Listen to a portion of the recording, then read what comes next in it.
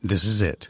The putt to win the tournament. If you sink it, the championship is yours. But on your backswing, your hat falls over your eyes. Is this how you're running your business? Poor visibility because you're still relying on spreadsheets and outdated finance software? To see the full picture, you need to upgrade to NetSuite by Oracle. NetSuite is the #1 cloud financial system to power your growth. With visibility and control of your financials, inventory, HR, planning, budget, and more, NetSuite is everything you need to grow, all in one place. With NetSuite, you can automate your processes and close your books in no time while staying well ahead of your competition. 93% of surveyed businesses increased their visibility and control after upgrading to NetSuite. Over 27,000 businesses already use NetSuite. And right now, through the end of the year, NetSuite is offering a one-of-a-kind financing program to those ready to upgrade at netsuite.com/C-Suite. Head to netsuite.com/C-Suite for special end-of-year financing on the #1 financial system for growing businesses. netsuite.com/C-Suite.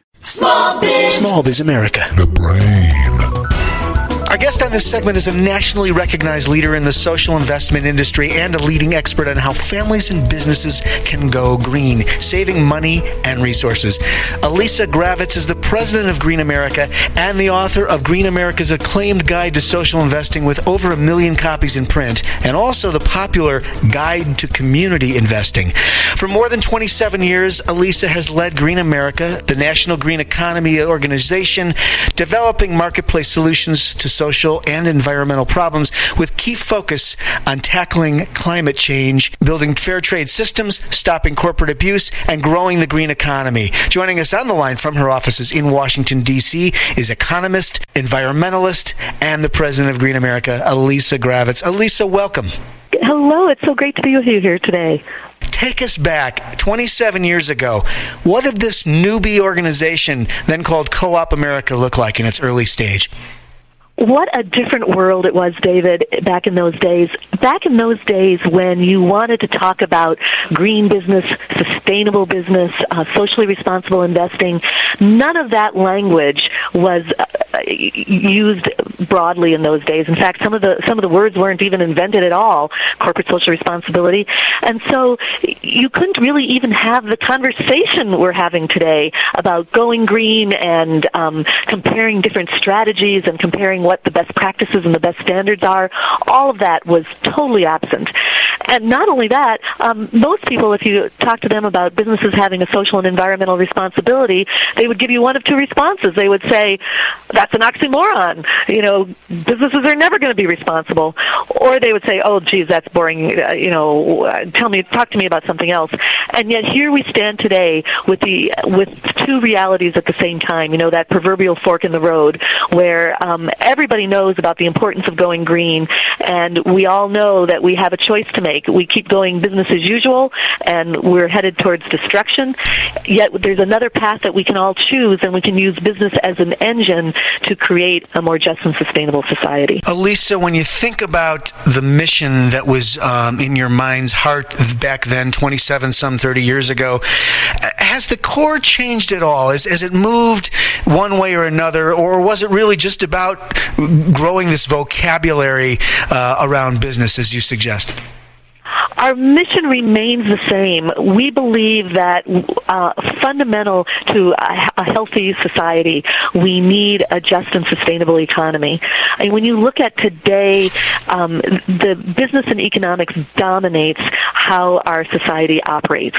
So if we want a society that's more just, sustainable, cooperative, peaceful, with thriving local living economies where everyone has enough and where everyone has a chance to live someplace that's healthy and beautiful, that is utterly dependent on an economy that's just and sustainable. And how do we create an economy that's just and sustainable? Well, we need just and sustainable businesses. So even though in the last 25 years that all of us have collectively created the vocabulary, we've created the new businesses, we've created the new industries, industry. If you look around, we have organics, we have responsible investing, we have fair trade, we have alternative and complementary holistic medicine. We have whole industries creative that are creating a completely different kind of an economy, and that's the good news. The rest of the news is we still have a lot further to go, as we've seen with this terrible tragedy of the Gulf oil spill that again affects both people and the planet. We need to completely change our economy to a green economy, creating the kind of jobs and healthy community that come along with it. Lisa, I wanted to reel back just a bit and get a tour of the organization Green America. Give us a sense of the scope, human capital, resources, even budget if you can, where you're located, and just the operational look. Absolutely. So Green America is here in Washington, D.C. We really have three areas we work in. Our name, Green America, so the place to start out is with our name, Green America. We believe that there's a red America and a blue America, but that we can all come together in a green America and create a better future for all of our children. So here at Green America, green stands for people and the planet. That is both social and economic justice along with community and environmental health. And we have three broad program areas that we work in. The first is what we call Green Your Life, where we help families learn what they can do to go green, again in ways that help both people and the planet, and help their family budget. How do you save energy and therefore help out your family budget? How do you eat better? How do you make choices every day? Every choice that you make with your dollar, every time you spend a dollar, you're voting with your dollar, and you have the opportunity to vote for a better future. So that's our first big program area, helping families green their homes. And we provide a lot of resources for that. We have something called the National Green Pages that you can get that online too, greenpages.org, and you can find all the businesses that can help you find the products that you need for healthy life choices. And we also help you make the most important decision of all, which is what do you never need to buy again, because the first stop is really rethinking consumption, getting what you need without money, learning how to, for example, you can get all the toxins out of your home, and we have recipes on our website for healthy cleaning products that you can make at home with stuff you already have for free, non-toxic. So all the things that families can do to make their family choices greener, healthier, and better for the planet. Our second huge area is what we call Green Your Business, where we help businesses, guess what? Green their businesses. And we have something called the Green America Green Business Network, which provides businesses with all of the tools that they need to, number one, green their business, and number two, if they are already a green business, they can go through our screening process. We look at 275 different criteria for sustainability, that is people and the planet, justice and environment.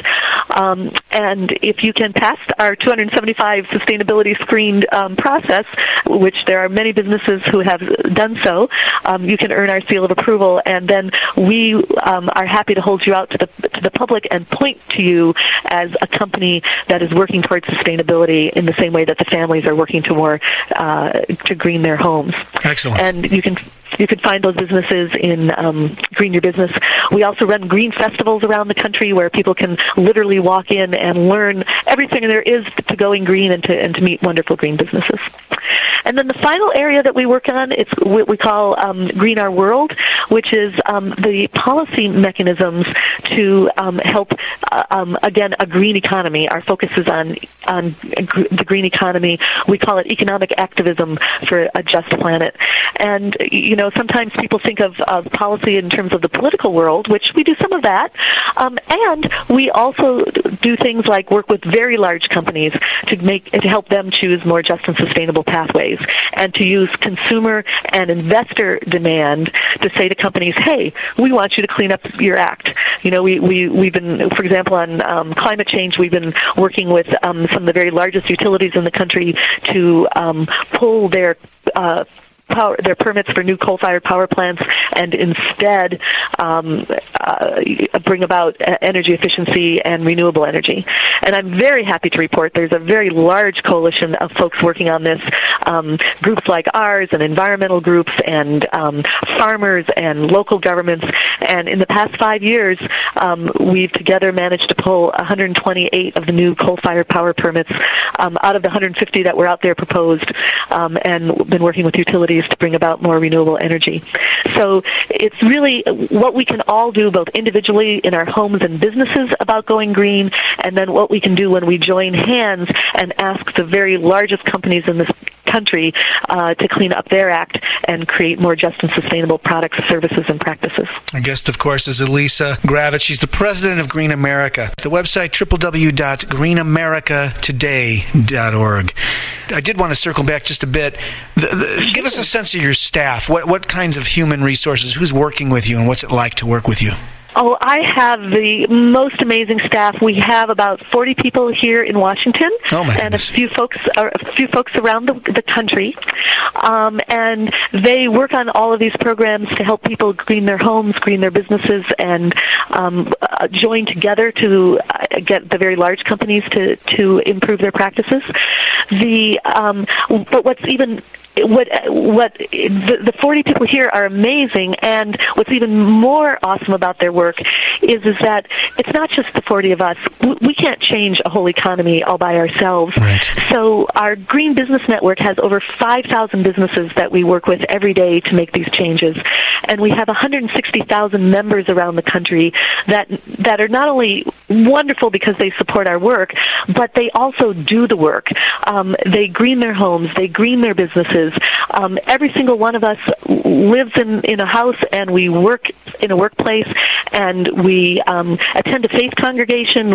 Our kids are in schools.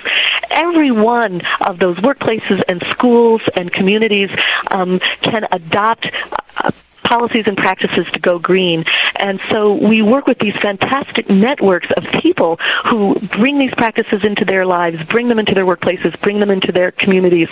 And that's what it's going to take, all of us working together to create a more just and sustainable economy that can create a better future for us all. Elisa, I also wanted to hit on the whole idea, this idea of localizing economies, localizing communities. This is sort of local economics. Give us, if you could, the flavor of how investing in local economies and just doing business locally affects the environmental piece of everything you work on and think about every day. Going local, to be intentional about your money is a really important step to changing our economy. We need to rebuild our communities. We need to rebuild Main Street with green businesses that create green jobs, that create green communities. And the way to start is to think about all the money that you spend every day and how you can direct those dollars. If you look at that dollar that's leaving your hands and see if you can get it to do at least one of three things, if not all three at the same time, which is, number one, to have that money stay in your local economy, because the more business that you can create that's local green business, that means by definition the miles traveled for the products and services reduces, which of course has a huge impact on climate. It means that you're creating local jobs and creating a thriving local community. So that's really to think about, okay, dollar, can you go to work here? Yeah. The second thing to think about is, and again, maybe you can do both, is to take that dollar and say to it, can you go green? And really, you always have a choice between spending that dollar with a business-as-usual company or a company that's really working on social and environmental responsibility. And again, that drives money into the green economy. And it does two things at once. Every dollar you spend in the green economy means one less dollar for business-as-usual economy that's destructive. Some people call it predatory capitalism as opposed to common good capitalism or green capitalism. So that's a lot of power. And then the third thing is to think about how to do that with respect to trade. I mean, let's face it, no matter how intentional we are, if you enjoy coffee for your breakfast and bananas in your cereal, none of us here in the U.S. can grow coffee and bananas. So perhaps we want to trade. What we want to do is we want to look at fair trade so that when we're trading with other people in other countries, those are people who are doing the exact same things that we are, which is purchasing from and investing in in our local economies first. And then when we do our trade, we know what we're doing is with those kinds of, so if we're doing fair trade with businesses and communities who are doing the same things that we're doing in our community, what we're doing is we're ensuring that we're changing not only our local economy, but our global economy. So local trade, green trade, fair trade, that's the way to really use the power of our dollars to create a better future. Well, the way I look at it... Go, please. I'm sorry, I didn't mean to step on you. Oh. Go ahead, please. No, not at all. Good point. It's the way I look at it is if you're fortunate enough to have a job that makes $20,000 a year, at least $20,000 a year, you will spend $1 million in your lifetime. So think like a millionaire. Where am I going to spend $1 million? Or think like a foundation. I've got $1 million that I can use to support my vision of what I want for my community and my world. And you can do that every day by making intentional spending choices. Well, I love the idea of taking what is really a moment-by-moment micro vote with a dollar, tracking that dollar, and really scaling it up to understanding the power and the leverage of many dollars like that $1 into $1 million scenario. It makes it a little bit easier for us as a Joe consumer to understand the impact of the path of the dollar.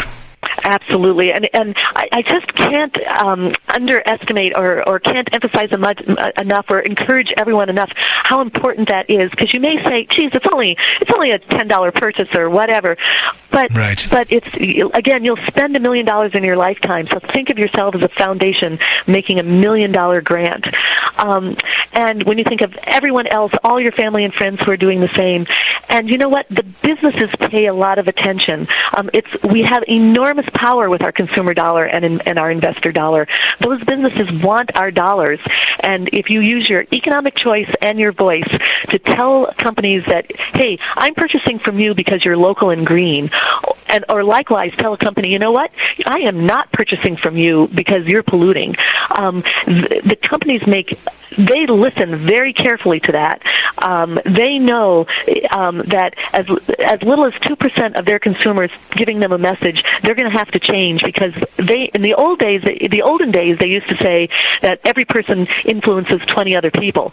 But in modern times, where so many of us have Facebook, or we're blogging, or we're sending out tweets, one person could easily influence thousands of people, and companies know that. So use that economic power, use that economic vote. You've got enormous power. It's clear that you're talking to small business owners, entrepreneurs, and certainly consumers about all of this.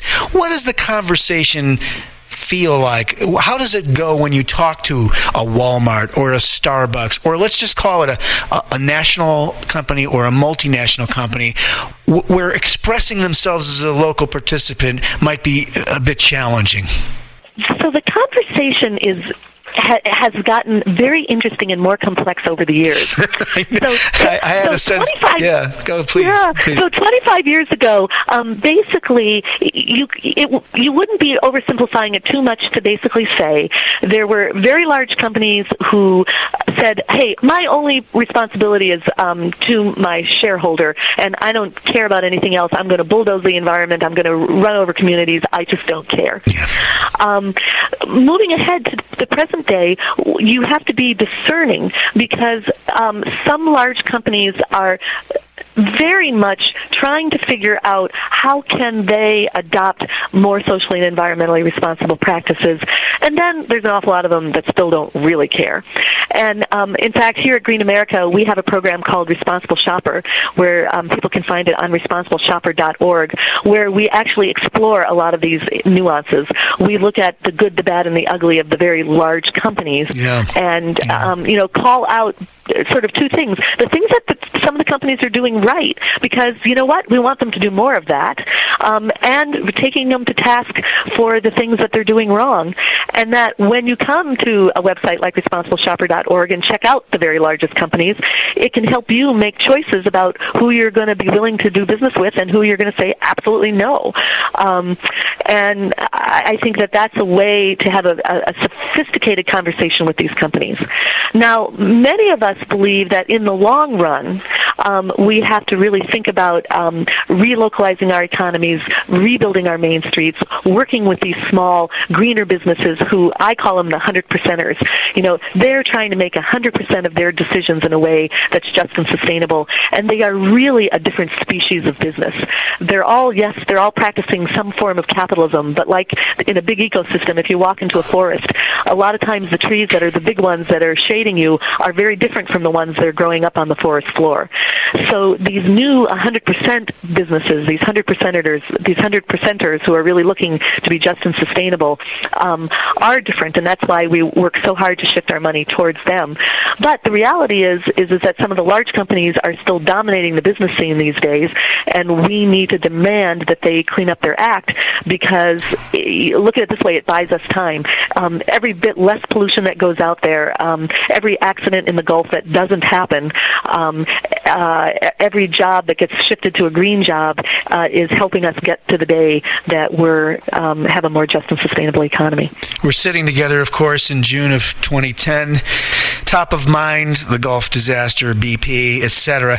How do you frame the impact of this event historically? And then beyond that, does this present a tipping point? How has your life changed, and how has Green America's work changed as a result of this catastrophe? This is a catastrophe, and I hope that we don't waste this catastrophe without doing two things. Number one, and most important, is to make a resolve to move as quickly as possible to a green energy economy. This is an accident that was just waiting to happen, and it's happening every day. Not only here, any place that oil is being pumped, these kinds of accidents are happening. Sometimes we don't hear about them. There was a huge one in Australia. There's terrible accidents that happen in Nigeria all of the time, and it's because of our fossil fuel dependent economy. What's worse, it's not just oil. Every day, the amount of pollution that goes into the air because of coal burning is equivalent to the entire Gulf disaster. There are coal ash spills that happen that are bigger than Exxon Valdez, and we don't hear about them, and they're all because of our fossil fuel economy. We just have to stop this. It's killing people. It's killing the planet. One of the big changes is that we're opening every public session that we have with a moment of silence for the people who have lost their lives in these disasters, and for the ecosystem damage, and for the economic system damage, all the families that are going to lose their livelihoods because of these disasters. So we just have to pay attention to that. What we're calling for is to ask every business, to ask every household to reduce their energy use by 50% over the next 5 years. Now that might sound big, but it's only 10% per year. You can come to our website and we walk you through how you do that at greenamericatoday.org. Look for our do a little search for energy efficiency, and you'll get right to that site where we can walk you through how to reduce your energy use by 50%. And just think, that means reducing your energy bills by 50%. That could mean a couple $1,000s a year in savings. So it's better than a tax. It's better than a tax credit because you get it every year. So and I mean, we have to be serious about this. It has to be the wake up call. So we've been working on this program for a long time on energy efficiency, but this is just, we're redoubling our efforts because that's wake-up call number one. Wake-up call number two is we have to realize that these accidents can happen with any form of energy. So let's not fool ourselves. If they're talking about building a nuclear plant in your community, if they're talking about building a coal plant in your community, the answer in the community has to be no, because remember, just 2 weeks before this disaster happened, our president said, well, he believes industry has the technology down. Well, you know what? You hear that about nuclear, you hear that about coal, and this is just Exhibit A that accidents will happen. But I want to give people a little encouragement, both on the 50% in 5 years, in case anyone thinks that's a big deal. I want to tell people a story about what happened in Alaska 2 years ago. Please. Juneau, Alaska is surrounded by mountains, and all of their electricity comes in by transmission lines over the mountains. And from time to time, they lose one or two of the transmission lines because of avalanches. Well, 2 summers ago, they lost all of their lines, and they were facing having to use backup generators that are very expensive and create a lot of air pollution. They're diesel generators. So the mayor of the town got up on his bully pulpit and he said, "Ladies and gentlemen, we can't afford to put these terrible, stinky, dirty, expensive backup generators on. Let's conserve as much energy as we can." And do you know that within 2 weeks, they had 30% energy reduction in Juneau, Alaska, homes, businesses, hospitals, schools, government buildings. So if Juneau, Alaska can do 30% in 2 weeks, I'm encouraging that everyone can do 50% in 5 years. And it's just enormously important. No, I love that. You're going to be a featured keynote at an upcoming Slow Money event beginning on June 9th in Vermont. We've talked about the importance of slow money and sort of localizing.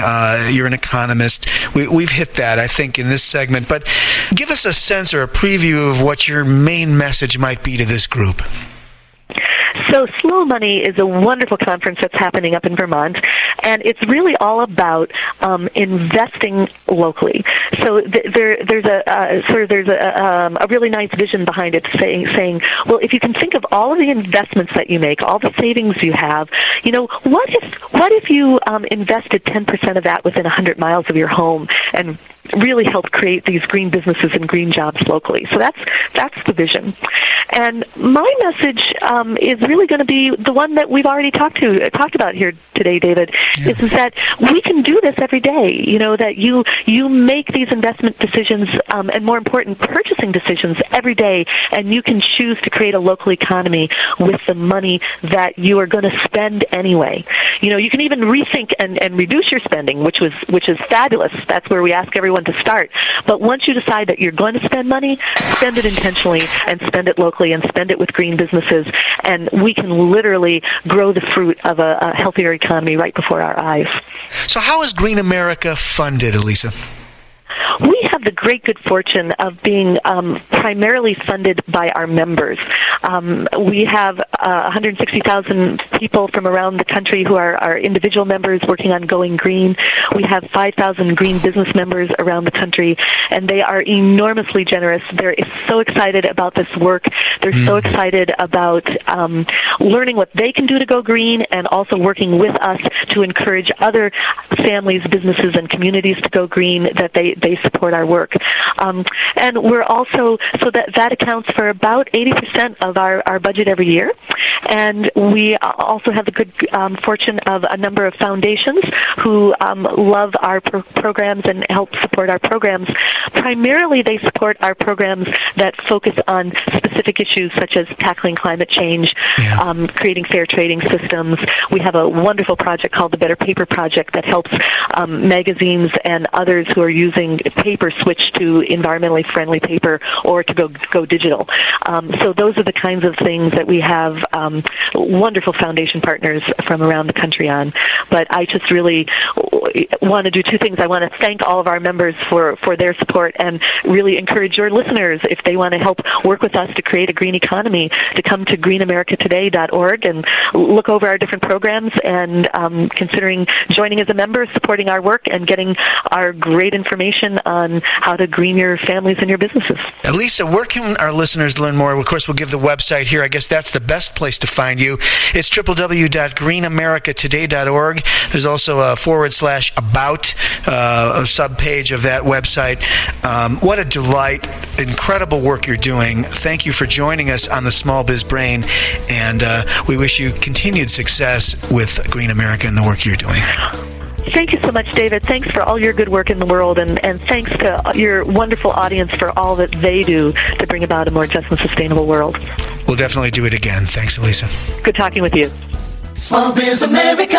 The Brain. Online at smallbizamerica.com. Small Biz America. This podcast is a part of the C-Suite Radio Network. For more top business podcasts, visit c-suiteradio.com.